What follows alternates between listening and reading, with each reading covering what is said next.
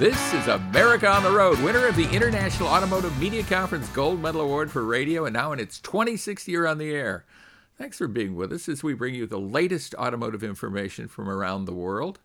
Ford has just introduced an ultra-high-performance version of its Bronco off-roader called the Bronco Raptor. We'll have all the details, exciting details on that. And a very familiar name in consumer electronics is taking steps to enter the electric vehicle market on a worldwide basis. We'll have much more about that. America on the Road is brought to you by Mercury Insurance and DrivingToday.com. If you're looking to save some money, you should switch to Mercury for your auto and home insurance. Californians save an average of $670 with Mercury, so imagine how much you could save. Get a quote today at MercuryInsurance.com. Hi, I'm Jack D. Red. With me is co-host Chris Teague. Chris lives at one end of the country. I live at the other. Each week we get together to talk a bit about something we are passionate about, cars. Chris, number one, how are you doing this week? I am doing well, Jack. Besides fighting a little bit with the supply chain over parts for my used car, I think everything is going pretty well here the first few weeks of this year. How are you? I'm good. You were daring to take on a Porsche as a car you're planning to fix up. Kind of fascinating. So we'll see how that develops over time. I love that, but interesting. Yes. Well, right now we're waiting on a timing chain tensioner somewhere in Germany that was difficult to find before the pandemic and the supply chain issues, and now is nigh impossible. So we'll see if I get it running this year. Yeah, exactly. You might have a giant sculpture, a lawn sculpture there for a while. We have a special guest for you on a brighter note. Ryan Miller is the manager of electrified powertrain development at Hyundai Kia America Technical Center. He's going to be talking a bit about the Hyundai Ioniq 5 that I recently had a chance to drive. And as I drove that, I also had a chance to sit down and speak with him.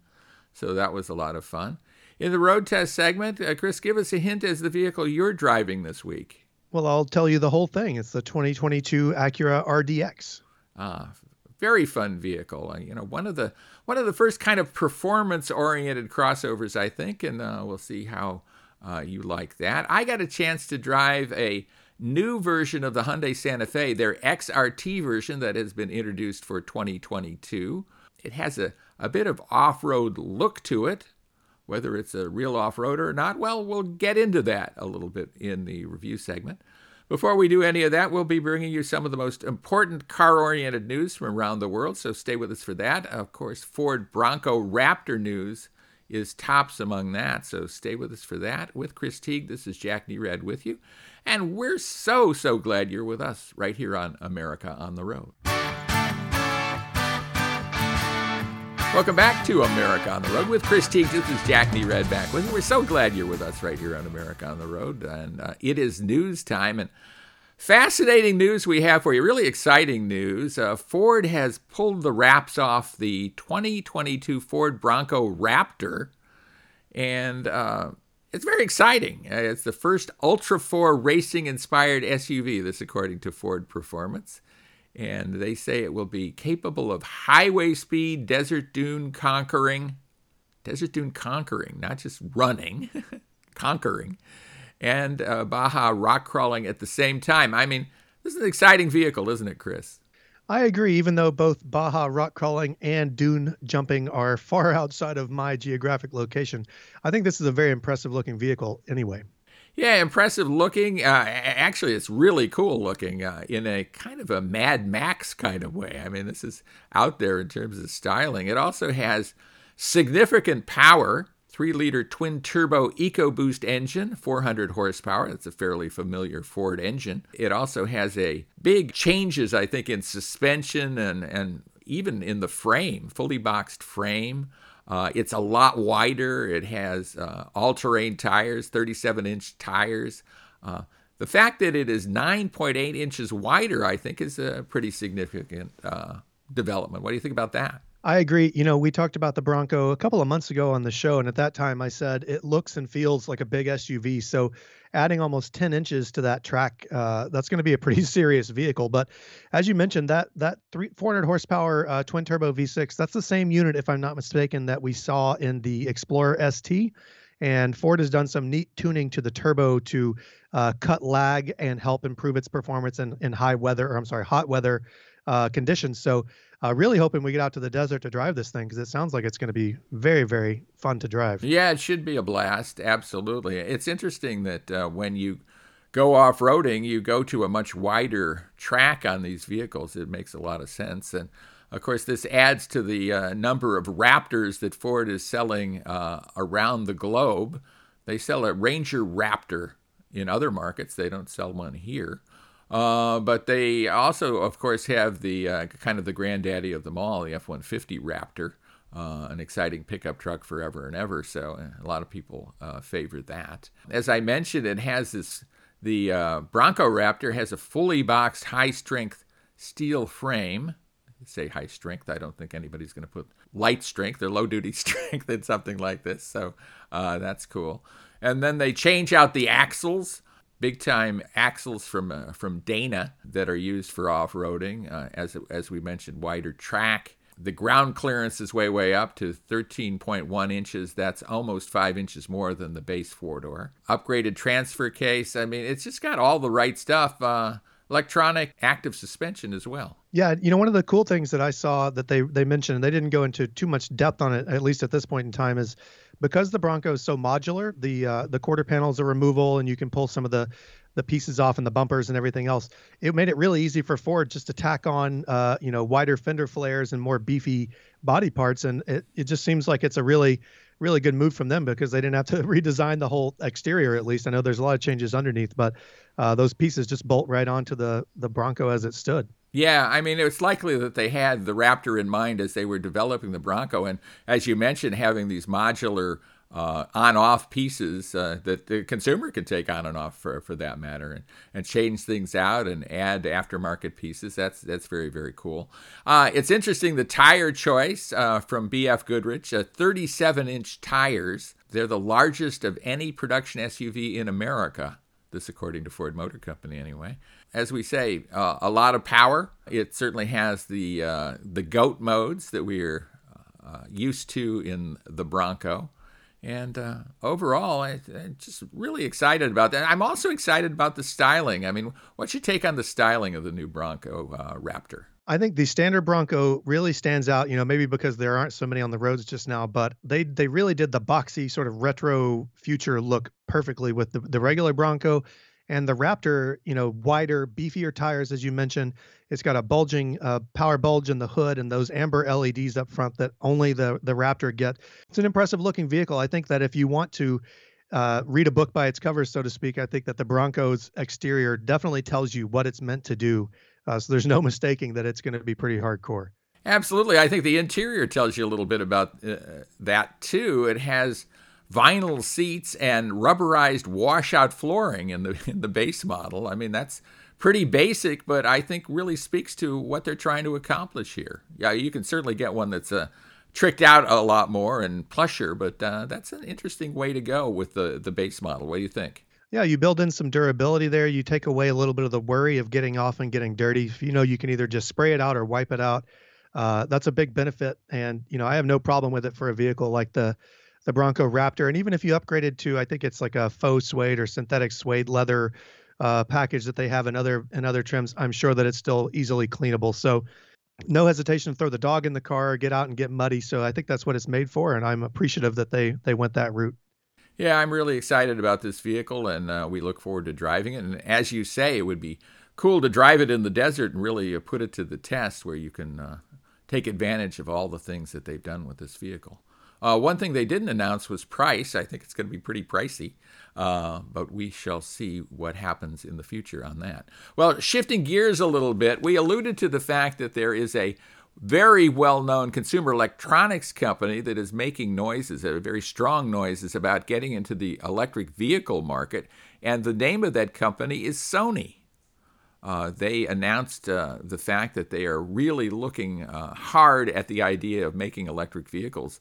And one of the reasons they're able to do this, and this is according to a report in Reuters that I found interesting, is it's essentially easier to build electric vehicles than vehicles with internal combustion engines. That's something that you and I have been talking about for a long time now, and it's kind of reinforced in this. And the fact that, here's a company that makes consumer electronics, and they're switching over, or at least considering very strongly, building vehicles and looking for partners to build vehicles. And they've made some, this isn't just a pie in the sky thing. They've made some deals already with some parts and vehicle builders to go about moving this forward. Yeah, and they've got the right people on board. They've picked up, I think, Magna International and a few others to help manufacture and develop these things.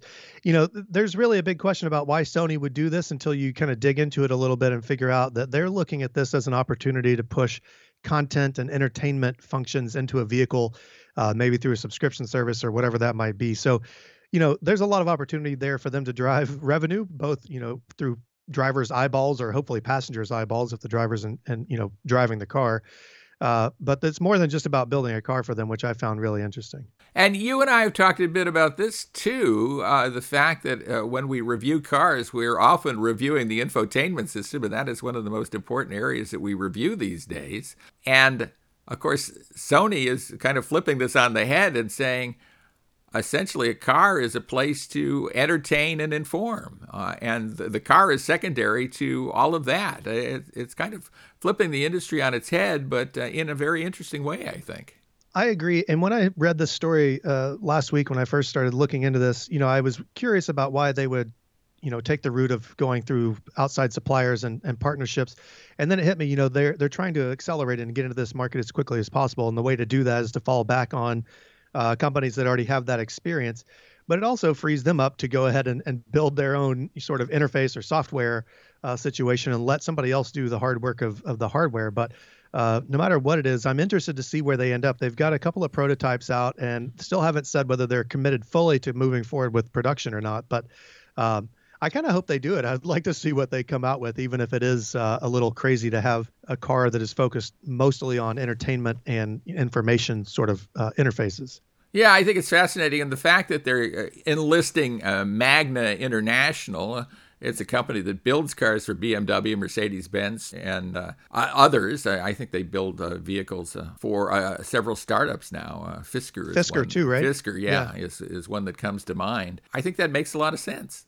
So why not use that and use that investment that's already in place and develop the intellectual property that Sony has a great track record in doing and put that together. So I think it's going to be fascinating to see what's going to happen in the electric vehicle market, because it is, in a lot of ways, the Wild West, isn't it? Yeah, and you know what? I really hope that this is not an indication of things to come from other automakers. When we come back, we will be road testing some vehicles. The Acura RDX, fascinating, fun vehicle, and I was driving the Hyundai Santa Fe XRT, and a new version of the Hyundai Santa Fe. So stay with us for that. Thanks so much for being with us right here on America on the Road. Welcome back to America on the Road with Chris Teague. This is Jack B. Red with you, and it is road test time, one of our favorite segments of the program. We're always excited to drive other people's cars and then report about them to you. And Chris, you had a blast, I've got to believe, driving the Acura RDX. Tell us all about the 2022 version of that vehicle. I did have a blast. The RDX is an enjoyable vehicle to drive. The turbocharged 4-cylinder engine and sharp styling, especially with the A-Spec package, which I'll talk a little bit more about later on. It's a very, very sharp-looking vehicle, comfortable inside, and lively as well. But in any case, the RDX for 2022 starts around $40,000. I tested, and this is a funny thing about the way Acura does its trims. They do packages instead of trims. So I tested the A-Spec trim with the Tech package, the Advanced package, and then, as I mentioned, the A-Spec features. So the price tag came out to be just shy of $53,000. I think it's $52,845 after all was said and done. In any case, it comes standard with a 272 horsepower turbocharged 4-cylinder engine, a 10-speed automatic transmission, and super handling all-wheel drive. And Jack, I'm going to ask you about this. The A-Spec package is not a performance package, despite looking like it. It's more of an appearance package. What do you think about A-Spec and the way Acura does its sort of sportier trims and features for its models? Well, I would like to see more performance-oriented stuff associated with performance-oriented looks. I mean, I'm kind of a purist that way. In fact, I'd rather see more performance-oriented stuff without the looks sometimes. If I had to choose, I'd rather have kind of a stealth vehicle that had the good mechanical pieces and the go-fast stuff under the hood and, in the suspension rather than the looks. But I know how this business works, and looks sell in the showroom, so it makes a lot of sense to do it that way from a business point of view. I agree, and the looks on this vehicle are stunning to say the least. This one had a $500 Apex Blue Pearl paint job on the outside. And Jack, as we were discussing before the show, I love the way that Acura has moved toward bolder color combinations and interior styling that matches up with the exterior. The last RDX I tested was also Apex Blue Pearl, but it had a red leather and Alcantara interior. This one has the Apex Blue Pearl with a white and black leather and Alcantara, which is kind of like a suede material. Inside, it is stunning. You open the door, you've got a black carpet, a black headliner, and then these striking white and black seats. It's great. They've done a great job with the appearance. The A-Spec package also brings 20-inch wheels with all-season tires, a sport steering wheel. It's the flat bottom steering wheel. So it definitely looks the part of a performance SUV, even if it doesn't get more power than the standard RDX. And what I'll say is that the 272 horsepower produced by the four-cylinder is more than adequate enough to move this vehicle down the road with authority. In any case, it's well equipped out of the box. It's got memory seats, blind spot monitoring, a large infotainment screen that's perched up atop the dash. I think that this one is it's 10.2 inches and it's mounted on top. Dual zone automatic climate controls, panoramic moonroof, LED headlights, LED taillights, keyless entry, push button start, the whole deal. You really are not left wanting for any equipment here. And the Acura Watch safety package is also standard. So that brings adaptive cruise control, collision mitigation braking, forward collision warnings, and more. And the RDX performs admirably. Heated seats work well. The heated steering wheel is definitely an added a bonus there for people who live where the air hurts your face, as I do, not like you, Jack. But all around, I think this vehicle, its only fault is that it competes in such a great segment. The other vehicles that it stacks up against. That said, I think it offers a great value. It's comfortable inside, and man, the styling is great. I think people who like bold colors and sharp lines will be very much pleased with their RDX. I think you had me until you said $50,000. And I guess you said $50,000 early, but I'm excited about RDXs all the time. At the same time, I wasn't prepared to spend well over $50K for that particular vehicle. Well, I was driving a vehicle, I wouldn't say panache is its number one attribute. That is the Hyundai Santa Fe. And the Hyundai Santa Fe is a compact or midsize vehicle. It's either a large compact or a small midsize crossover SUV that has actually been with us for 2 decades already. It kind of shocked me that that's been out there for the better part of 20 years. It got a big rejuvenation for the 2021 model year, and I was driving a 2022 that has a little bit more jolt this year because they added the trendy XRT version to it. And the XRT is in the currently popular style of blackout vehicles. Blacks out a lot of stuff. It has black lower fascia and trim, front and rear, a dark silver skid plate. Whether that's ever going to be used or not is a bit questionable. And dark tone wheels, dark finish grille. You get the picture. It's kind of blackout, which is good. I mean, some people like that. And I wonder how long or how it will wear over time, but it's certainly popular now. And it gives this kind of a more menacing look than the typical Santa Fe does. Santa Fe competes with other 2-row 5-passenger competitors. The Ford Edge is maybe the most prominent among them. The Nissan Murano is another one, fairly highly styled.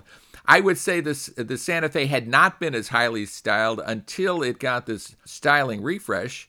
And then with the XRT version, better looking, kind of cooler. As I say, designed to give it a more aggressive look. There's a lot of powertrains. Well, before I get to powertrain, though, what's your take on the blackout treatments in total and XRT blackout treatment in specific? Well, as we just talked about, appearances sell cars. And so whether or not it can actually make use of the skid plate and the other things that it is equipped with doesn't really matter because it's the perception of that capability that people probably are gravitating toward.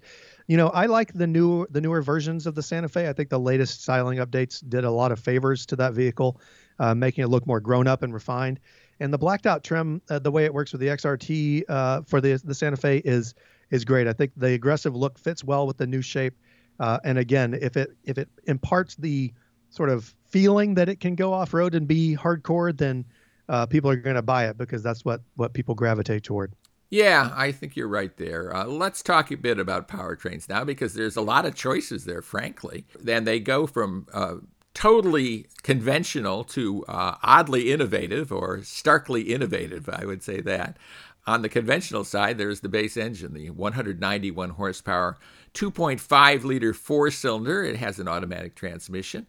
You can get it in front drive or all-wheel drive trim. If you want just a little more punch, or I would say a lot more punch, it's 90 more horsepower, go to the turbocharged version of that same engine, 281 horsepower. It too has an 8-speed automatic transmission, so those are good. Then you get to the hybrid offerings, and there's both a conventional, quote-unquote, air quotes, conventional hybrid and a plug-in hybrid. The conventional hybrid has a 60-horsepower electric motor that operates in conjunction with, get this, a turbocharged 1.6-liter four-cylinder. The fact that they are doing a hybrid with a turbocharged engine I found fascinating. It's 226 combined horsepower. And then the plug-in hybrid has a 90-horsepower motor, so the total horsepower there is 261 horsepower. They have 6-speed automatic transmissions with paddle shifters, and they're all-wheel drive, so a lot of powertrain choices there. I think there's a lot to like about both hybrids, both the hybrid and the plug-in hybrid. And in a lot of ways, they're more sporty than the non-hybrids, which is counterintuitive, I think. And you mentioned one of the things is the shift-it-yourself 6-speed transmission. They both also have a ton of low-end torque, and that makes them feel probably stronger than they actually are. Let's talk a bit about XRT. As you say, it kind of hints at off-road abilities with this front skid plate and other treatments there. But one of the things I found immediately when I looked at this thing is it has these side steps that are actually pretty low. It's not difficult to get into the XRT without the side steps. And then I wonder about side steps in an off-road situation. It struck me as you're likely to hang up on a side step more than anything else. So I just kind of wonder at the wisdom of that. As you say, looks sell, so maybe looks rather than function are what's going on here. Yeah, those side steps, all they really do is get in the way if you're really trying to do any off-roading, but they do look kind of cool, so it's hard to tell. Right. Well, a lot to like about the Santa Fe. We have praised Hyundai's infotainment systems, and certainly the Santa Fe has that. It also has the quirky fact that the larger screen, 10.25-inch touchscreen display, does not have wireless Apple CarPlay and Android Auto, but the smaller screen does. This is this weird anomaly that runs through the Hyundai lineup and is, I'm sure, will be remedied at some point. And then, of course, it has a ton of active safety and driver assist features. They call it Hyundai Smart Sense, and it has forward collision avoidance system with pedestrian and cyclist detection. I don't know about small animal detection, though. Blind spot collision avoidance assist, lane keeping assist, rear cross traffic avoidance assist, safe exit assist, rear occupant alert. Holy smokes, I'm going on and on here. And smart cruise control with stop and go. So, frankly, a lot to like about the equipment level of the Hyundai Santa Fe. I don't know if it's as highly styled as some of its competitors, but I think it's certainly a great choice in the segment. What's your take, Chris? I completely agree, especially with the long list of safety equipment and the great infotainment. Even without wireless CarPlay at the top and Apple CarPlay and Android Auto at the top trims, it's a great value all around. Right. So summing up, the Acura RDX, certainly the right vehicle for a particular mindset in the marketplace. Other competitors are right there with it. And the Hyundai Santa Fe, plenty to choose from, including plug-in and standard hybrid units. So a lot to like all the way around. When we come back, we will be speaking with Ryan Miller. He is the manager of electrified powertrain development at Hyundai Kia America Technical Center. We're going to be talking about the Hyundai Ioniq 5 crossover, and you'll be excited to hear what he has to say. So stay with us for that. With Chris Teague, Jack Nerad with you, and we're very glad you're with us right here on America on the Road.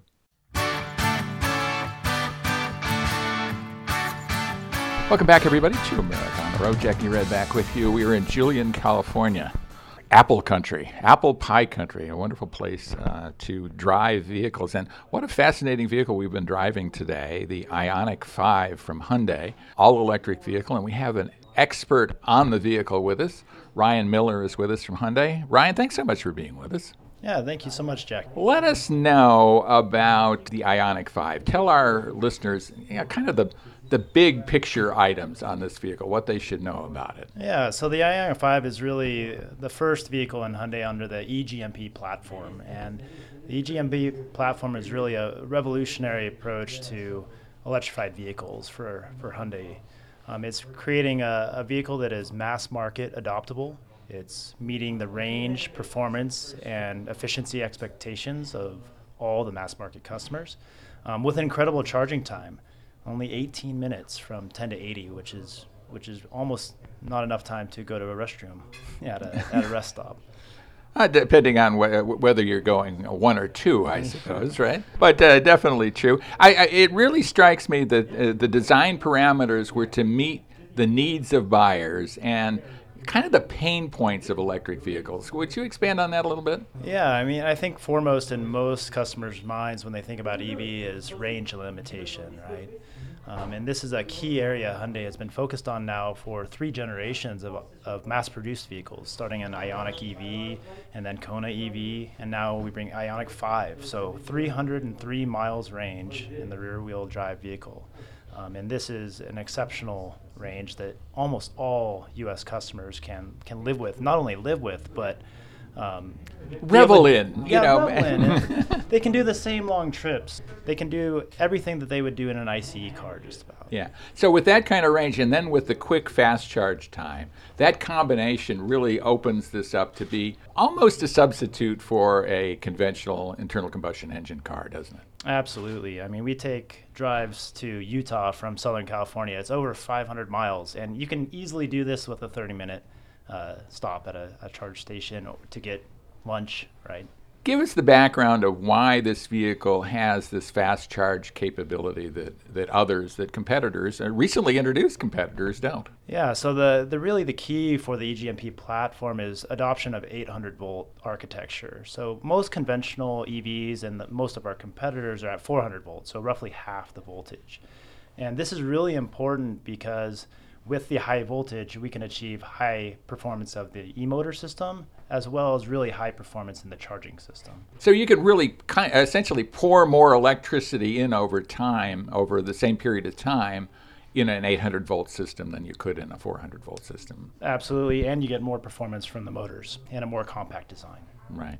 So tell us a bit about the variants here, because there's a rear drive version that has 300 miles of range, and then there's an all-wheel drive version, less range, because probably the same battery pack. Tell us a bit about both of those. Yeah, so the rear-wheel drive 77.4 kilowatt-hour Ioniq 5 is really focused at long range and value, right? So it provides something that all mass market customers really want, right? Performance, range, value. We have a great understanding of the SUV market. There's a high penetration of all-wheel drive in the U.S. market. So we wanted to deliver our first all-wheel drive platform vehicle. So there are 2 trims for the all-wheel drive. There's a limited, actually there's more trims than this, but in my powertrain mind, Right, yeah. We have the 19-inch wheel all-wheel drive, or 19-inch tire all-wheel drive, and then the 20-inch tire all-wheel drive. Both have great dynamic performance and great range. You know, the label fuel economy range for this vehicle is 256 miles in the all-wheel drive trim. I should backtrack a little bit to put this vehicle in context. You know, the size of the vehicle, maybe you can help us with that. The size of the vehicle, what you think it competes with, those kinds of things. Yeah, it's really deceiving when you see pictures of Ioniq 5 on a website, right? It looks kind of compact. You're like, oh, this is like a Golf, right? And then once you start looking at the numbers, 3-meter wheelbase. This is the wheelbase that our Palisade has. So longer than your midsize SUV, Absolutely. A wheelbase longer than that. So that alone delivers something, doesn't it? Yes, absolutely. And this is really true midsize segment cargo volume, passenger space. So it's really impressive as far as the SUV orientation of the car. So it's right in the middle of the American market. I mean, this is what people are buying. I make the case that the current crossover SUV is really the basic car that people have, and that others are specialty cars. What we used to consider a basic car is more of a specialty these days. Yeah, absolutely. The CUV is one of the fastest growing segments in the U.S., right? And this car is right in the heart of it, and I'm really excited to see how it does in the market. We just have to build enough. Let's talk a bit about the interior of the vehicle, because with this long wheelbase, with the width of the platform as well, there's a ton of interior space in there, and interesting things like a flat floor, for example. Tell us a bit about that. Yeah, absolutely. I mean, I'm a large guy, right? 6'4", so yeah, I always appreciate lots of space. And this has an open center console actually in the front. So for me, my legs are pretty long, right? So I have no impact to my leg room while I'm driving. And that extends to the rear, right? So the rear, usually you have a hump in the rear floor, so my feet are always constrained when I'm sitting back there. But nobody should ever put you in the rear seat ever. You just at 6'4", you should never be forced to do that. Yeah, but it's great rear space for this vehicle. So it's really amazing what we've been able to achieve with EGMP Flat 4 and really pushing the wheelbase out. And you put the batteries essentially very low in the chassis. This is a purpose-built electric vehicle chassis, so you're able to do that. Tell us some of the advantages of what you've done there. Yeah, I mean, absolutely. The battery being low in the vehicle lowers the center of gravity in the car, so this provides better driving dynamics and performance. It also expands the interior volume because you're able to use more of the above floor area for internal usage, whether it be cargo, people, or dog, whatever it might be. So really you want the flat floor, and EGMP delivers that. Yeah, and you have better shoulder room, for example, because with a very roomy cabin. Yes, absolutely. And a roomy cargo space as well. Yes, yeah, one of the leading in the segment. Right. And I guess Mustang Mach-E is a competitor. How does it stack up in terms of overall interior space and that kind of stuff? Yeah, I think they're very comparable. I mean, my focus is obviously on the powertrain side, so I love comparing ourselves to Mach-E and the powertrain and power performance. I think we have a very unique tuning philosophy in Hyundai. We like to give customers the choice of how they want their drive to be. And give them a diverse set of drive modes so that they can really experience the car how they want to experience the car. Yeah, expand on that. I thought it was fascinating because you really do let people choose essentially their driving style, and then the car just responds. And it also learns their driving style in some instances too. Yeah, there's four very distinct drive modes in this vehicle. There's the Eco mode, which is a two-wheel drive mode in the all-wheel drives. Then there's the normal or comfort mode. And the sport mode, and then in snow mode. So we have four distinct modes that are vastly different, right? Some of our competitors don't really differentiate much among those. And those modes are all structured in a way to deliver something for unique U.S. market customers. We've done a lot of study, research to make sure that those modes align well with customer priorities. What are some of the things that you've learned from that study of the customer that you've put into play here beyond what you just told me? Yeah, I mean, I think most powertrain engineers, right, are enthusiasts of automobile, right? So we have a propensity to like performance and response. But what we find often in the consumer segments, especially CUV segments, fun to drive for many customers is actually comfort oriented. So it's not aggressive or fast. It's smooth and controlled. So when we study customers, right, we see this and we know we have to design to this criteria, not just our inner little guy saying faster. Yeah, I mean, a lot of times for people, handling is how easy it is to park. Yeah. Right? I mean, as opposed to, how it corners on twisty roads. But this is a vehicle, we've just come up some twisty roads here from San Diego to Julian, California. And the handling is really, really interesting in a lot of ways. It handles really well. At the same time, it doesn't feel like an internal combustion engine vehicle. Talk a bit about that based on your background. Yeah, I mean, absolutely. The handling, I think anybody that hasn't driven EVs is missing out, man. Like the responsiveness and control that you have as a driver in these types of roads is amazing, right? You don't have to worry about a kick down or a shift. So none of that tedious shifting, I know. right? Yeah, or you come into the corner and it upshifts twice, and then you have to basically full throttle out of it just to get anything, right? And EVs provide that instantaneous exit power and smoothness, right? A lot of times there's bumps and things that you experience in a conventional ICE vehicle that they just completely disappear with EV, and you get to experience more of what's around you, and it's quieter, and you have more control. So it's kind of like, in a way, driving a slot car, right? I mean, more power, less power, more power, less power, and that's really all you have to think about. Absolutely, and the rear drive orientation of our cars really helps with dynamics and performance. Let's dive more into a performance parameter, which is full-out acceleration. I think, especially in the all-wheel drive vehicle, you've got some pretty stupendous numbers there, don't you? Yeah, I mean the all-wheel drive vehicle is capable of under 5 seconds in 0 to 60. Our stated number is 5.1 and 0 to 100 kph, but that doesn't translate. That's 62 miles an hour, isn't it? Yeah, so 62.5. Yeah, right. Short change. Which is impressive. I mean, you look at BMWs, right? They're in this range, right? And this is a mass market value oriented EV. Right. It seems like this is almost a byproduct of electric power, right? I don't know that the typical electric car buyer necessarily is, and maybe I'm wrong, and correct me if I'm wrong, is desiring superstar kind of acceleration, but they kind of get that as part of the package, don't they? And I think it's evolving, right? If you look back at the very early EVs, just 5 years ago, right? The Ioniq EV, it was only about 100 kilowatts, 0 to 60 in just under 8 seconds, which is adequate, right?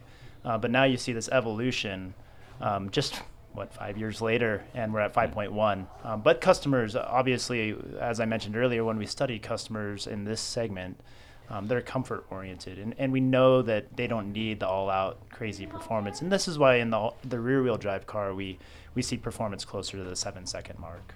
Well, and the Ioniq 5 is just one of what we will see several Ioniqs over time, right? So it's the first step, but certainly not the last. And describe what Hyundai is trying to do here, because it's far more than just introduce an individual car, isn't it? Yeah, I mean, the Ioniq is becoming a family of of models, essentially. And I'm really excited to work on them as a powertrain engineer, and I'm really excited to see them launch, and I know you guys will hear more soon.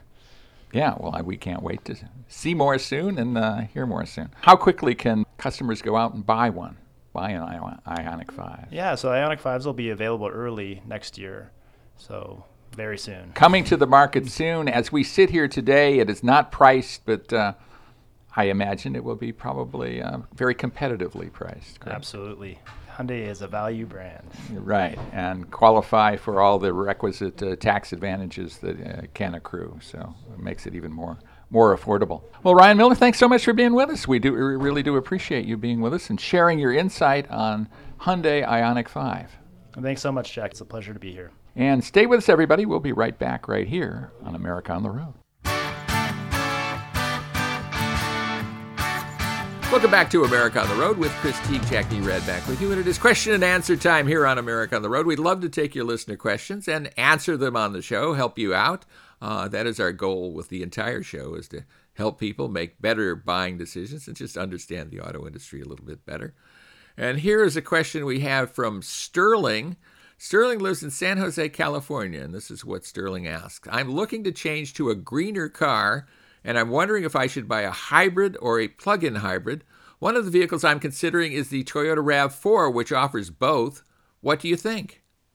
Well, Sterling, I think it really depends, and I've said this 100 times now. It depends on how you're going to end up driving that RAV4 or any other hybrid or plug-in hybrid for that matter. If you commute in town, I think that a plug-in hybrid could be great for you. You could go long distances without ever having to fill the gas tank. Long periods of time, not necessarily long distances. And the hybrid will also help you save gas, save fuel, and stop and go traffic. If you do a lot of highway driving, neither of those vehicles are going to live up to their billing or their true potential because the lowered fuel economy, better fuel economy driving on the highway as it is. I would say that the RAV4 Prime is a great choice if you're looking at either of them, just because it's one of Toyota's quickest vehicles. It's very powerful. It's very refined. The plug-in hybrid system works well. And the RAV4, the newest one, has great interior styling. It's very comfortable, so I think it's hard to go wrong there. Yeah, I think the RAV4 Prime is the best of the RAV4s, and I love the Toyota RAV4. I think it's an excellent vehicle. We were just talking a little bit about a competitive vehicle, or at least a semi-competitive, the Hyundai Santa Fe, which is also offered in both a standard hybrid and a plug-in hybrid version. And I think, again, maybe the plug-in is the way to go. It's becoming more difficult to find some of these plug-in hybrid vehicles. Number one, I think the manufacturers aren't building that many of them. And number two, with supply chain issues, I think it's harder and harder for them to build those pretty complex vehicles. But I think they're worthy of attention here. And I think a hybrid or plug-in hybrid is liable to be much more practical for many, many people than a pure EV at this point in time. I agree. Until the infrastructure catches up, it's tricky. Life is so tricky, isn't it? And it's also tricky by the fact that we've come to the end of our hour, and America on the Road is about to end for this week. Thanks so much for being with us, Chris. As co-host, you do a terrific job. Thank you so much for having me, and thanks everybody for listening. I will say, if you want to listen more and take us with you wherever you go, you can hit sportsmapradio.com and check us out on the Saturday morning schedule, where you can find our podcast both on Apple and on other platforms. Absolutely. We are available as a podcast, and you can listen to us whenever you want. You know, when you're taking that morning walk with the dog or listening in the car, however you want to do it. Listen to America on the Road. We'd love that. And join us again right here for another edition of America on the Road next week, right at this place. So join us. Thanks so much for being with us on America on the Road.